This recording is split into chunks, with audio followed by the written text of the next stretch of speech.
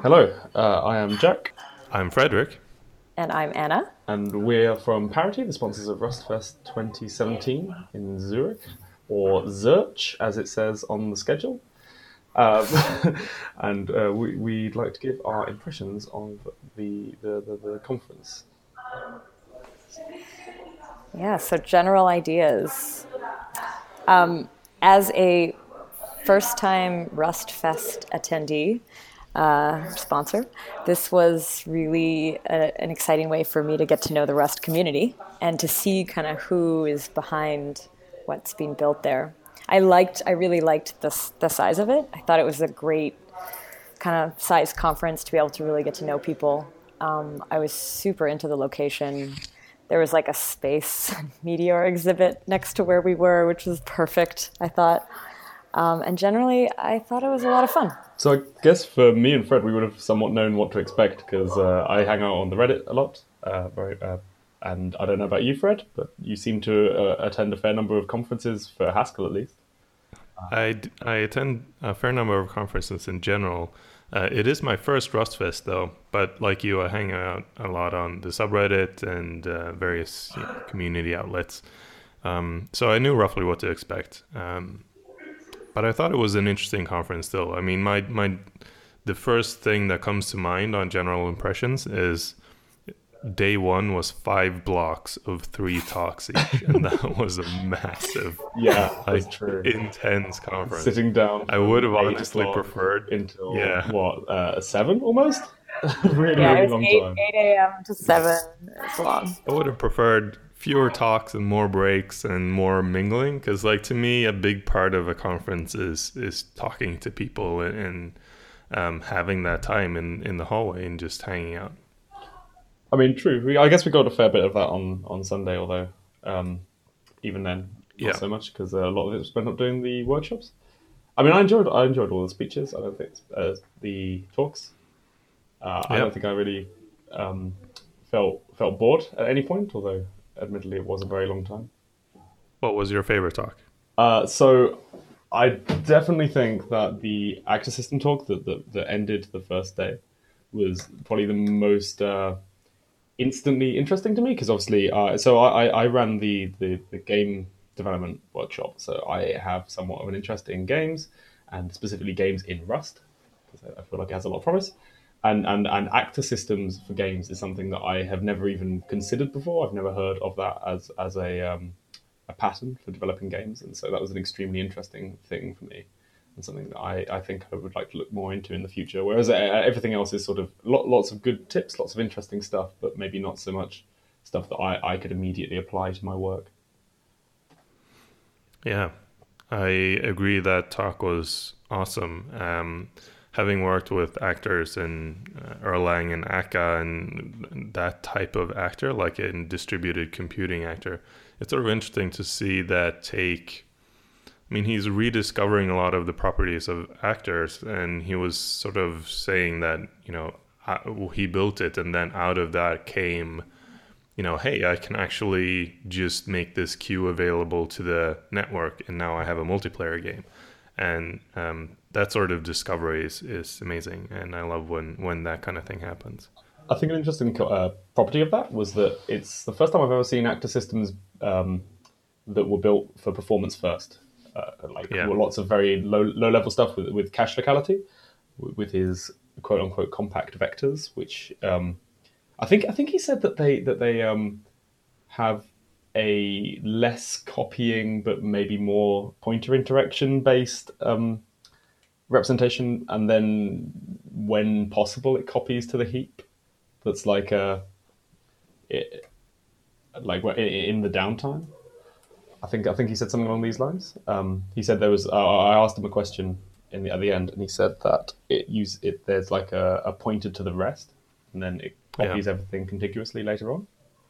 yeah, I thought that was interesting. I'd like to look at the implementation, although I haven't yet. It's only been a couple of yeah. It days. was really cool. I'm a busy guy.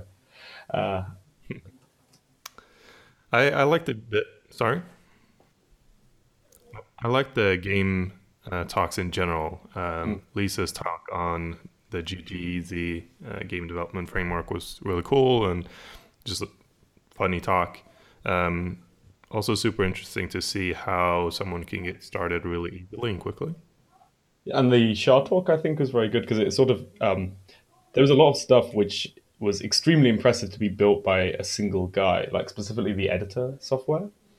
Uh, I don't think so. I've built a fair number of games in my time, and I've never built an editing system for any of them apart from like a really tiny thing to add like metadata to a sprite sheet, which was basically not that much work. Whereas it seemed like with Shah, it wasn't actually a huge amount of effort on top of building the game itself, just to sort of add that editor as an overlay using the immediate mode GUI libraries that Rust has. As somebody who is coming into this without tons of experience, really not at all, I would say that Lisa's game, the Create Rust Games Easily, was definitely the one that I could identify with the most. She was live coding it right there. I mean, just taking snippets and putting them together, but she was kind of breaking down what one could do with Rust in a pretty short time, and I thought that was super cool. It's funny because there was I found the talks that were more about optimizing or, very kind of deep dives into the Rust language. Obviously, I wasn't following as well, but all of the talks where there was practical use cases. As somebody who is newer to the space, this was really useful to see exactly where Rust is already being used, to understand, why it's maybe a better language to use than others.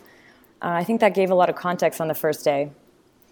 I know that for me on the second day, getting a chance to do a workshop where there was one workshop that was very much targeted at beginners. So it was the Rust Bridge workshop, and it seems to have been the sixth of a series of workshops that they're doing. And this is from the Rust community, where they're trying to share.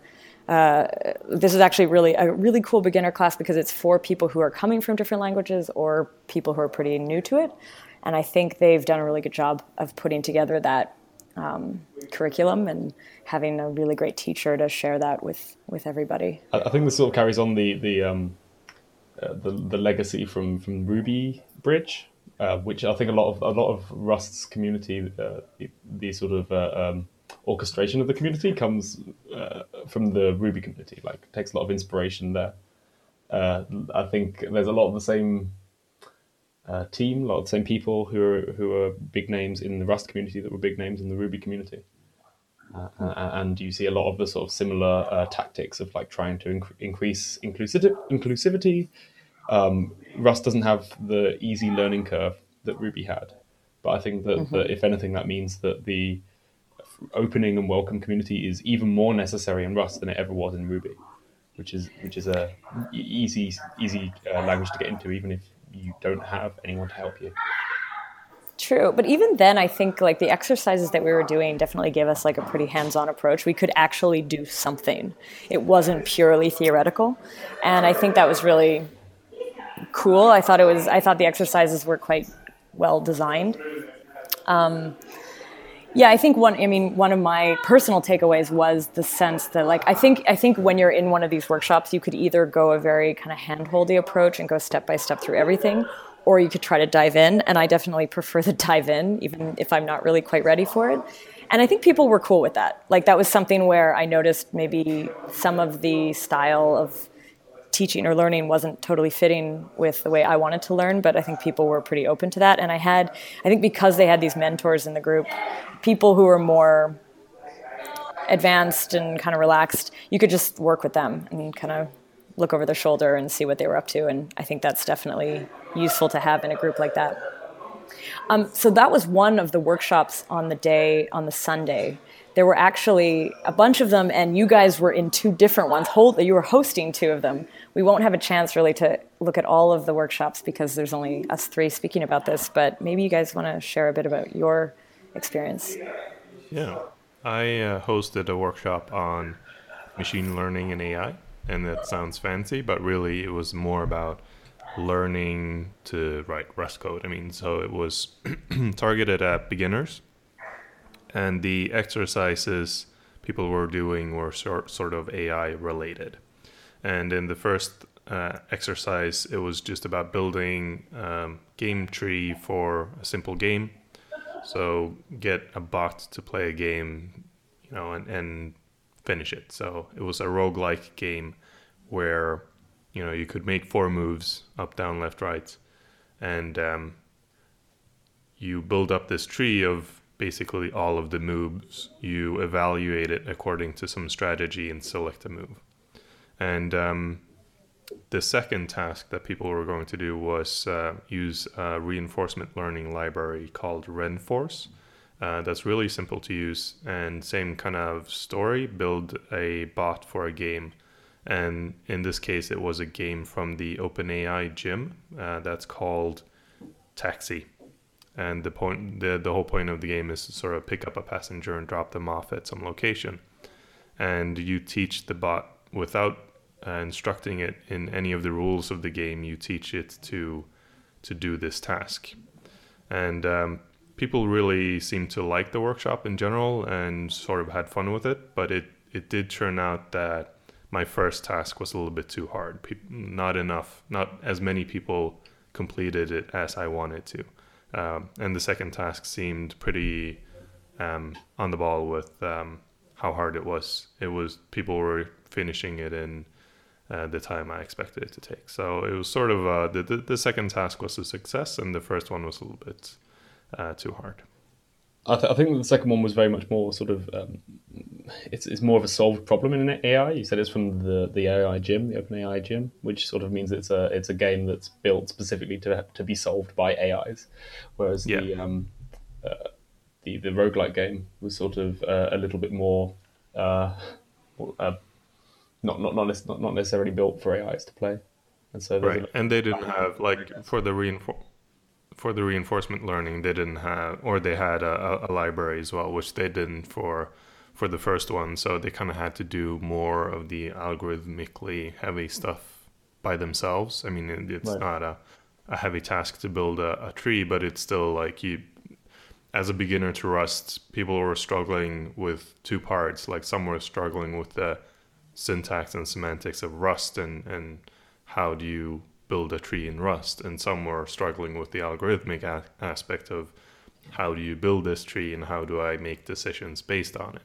Did you have any problems with the borrow checker as part of the OpenAI thing? 'Cause I gather it's pretty heavily mathematical. Mathematics stuff tends to be a lot more copy and clone, less focus based on the borrow semantics. Yeah, so that's trying to avoid that as much as possible. I basically told people to go ahead and clone everything because it might not be the optimal approach, but it's an approach that will get you to the finish line. And then once you have a bot that sort of works, you can start optimizing it. And I mean, that's my general approach to writing code in general, and write something that works and then make it work well. Yeah, sure. I think I had a similar thing with my code where I was trying to avoid premature optimizations. Although admittedly, I do have a little bit of a tendency to do that when I'm writing stuff for myself. So there were lots of things that I did in my own code. I was doing some live coding, and sort of after I'd taught everything that I felt like I needed to, then I started sort of doing optimizations in the code after that. But I think trying to teach people that would have muddied the waters. I actually think. What was Yeah, go. What was your workshop about? You never gave the general introduction to it. Yes. What was the task? So I was doing a game development workshop. I was sort of trying to walk through the building an asteroids game, which I think sort of covers most of the basics of what you'd need to know in order to make any game, or at least any 2D game. I don't think it went particularly well. I think that a lot of people got something out of it. I feel because there seemed to be a lot of people who were asking me questions and then I was solving them, which I think is a good sign. But I think there was lots of people who ended up sort of copying from the board, from the live code behind me, rather than sort of writing things for themselves. And I was like, I was really intending that to be sort of just to make what I was talking about concrete. But I think it was to give inspiration, not to give the answer key. Right, exactly. But I don't think it was the fault of the people who were at the workshop. I think it was the fault of me for not building it in an open-ended enough way. But still, I don't think it was a complete failure. But I think that was one major flaw in it. For example, when I was going around, a lot of people had the exact same like joke window title that I'd come up with off the top of my head. No. It was like said like super high budget AAA masterpiece or something as my window title, and everyone had this exact same thing. Which I think kind of was somewhat indicative of a problem of too much copying. But my general question to both of you is, what interesting conversations did you have? And I'm talking about both of the days, whether standing at the Parody booth or someone you met in a hallway or at a workshop. So someone interesting that I met was the one of the guys behind Clippy. I can't remember. It's Ollie something. I can't remember his full name. I had some interesting conversations with him, and I think that also Rob, who was helping me out for the workshop, had some interesting conversations with him. And generally, like around the Games Workshop, I had a few interesting conversations with people who knew a fair bit about like OpenGL and graphics, and it was fun talking to them. I didn't get to talk to Pierre Tamaka on GitHub, who writes the Glium and Volcano libraries. And I feel like he would have had something very interesting to say about graphics in general. I also had an interesting conversation with Lisa, also about games stuff. Obviously, she was the one doing the GGEZ talk. What was Just the about conversation about? the state of game development in Rust. What was the conclusion then? Good I or think bad? I think the conclusion is generally what most people's conclusion is about the game development in Rust scene, is that it is not mature enough to be used for anything sort of serious. I think there are a few brave souls using it for serious games programming, but in general it's quite a lot of things that you'd want to do, there are simply not libraries for. And I think that there's certainly some good effort to improve the ergonomics of game development in Rust, like GGEZ is probably the best one. I was using Piston Window for my game development talk, but it has major problems with the usability of images. Yeah. And also the usability of text, which GGZ solves pretty well, I think. But yeah, in general, the surprisingly, seeing as there were so many talks and workshops about games, I wouldn't say that Rust is particularly great for games right now. Well, looking at the schedule, it wasn't really all that much. It wasn't, well, I mean, I suppose percentage wise it was, but it was 3 talks, but there were three talks on kind of IoT-ish things, and like 2 talks on macros, which is kind of interesting. Yeah, microcontrollers was obviously a heavy presence as well. So it wasn't like the whole conference was around game development, but yeah, the 3 talks of the 15 or whatever is actually a decent percentage. I think it was interesting. Oh, sorry. Go ahead, Anna. A lot of the people that I spoke to, so I spent part of the first day and a little bit of the second day at the booth, so actually talking to people who are interested in parody specifically. So I was definitely speaking more about Rust in the context of blockchain technologies. And what I found, so just a side note, just this is a bit of like a reflection maybe on the community, but when you go to usual blockchain events, you have a lot of people with stars in their eyes about blockchain and just how great it is. And what I found neat about these conversations is definitely there was a lot more skepticism in the Rust community for the general concept of blockchain technology, and there's like a little bit more skepticism about crypto and all this. And so a lot of the conversations I had was kind of seeing in this community what people know about what we're doing and what they think about what we're doing. I think a lot of people have interest in it, but yeah, it was really, that was sort of an interesting angle that I was exploring, was to see like, okay, in the Rust community, is this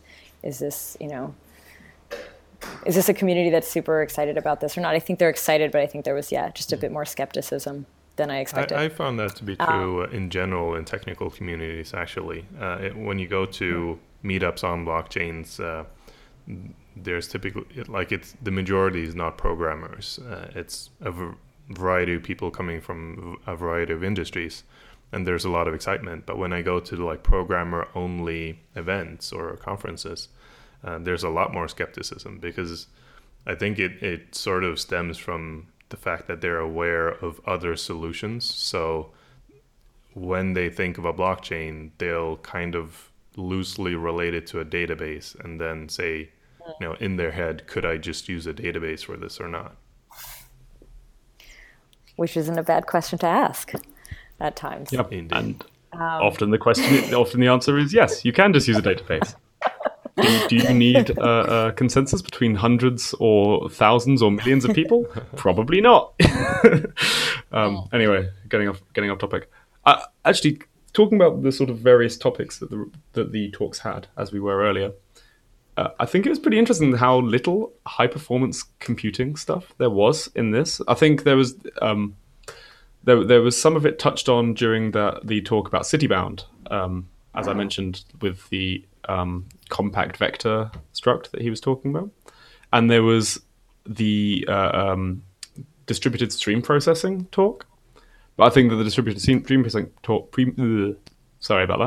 distributed stream processing talk, there we go, I'm good at English, was very much more about the architecture of the stream processing system rather than the low-level optimizations that Rust allows.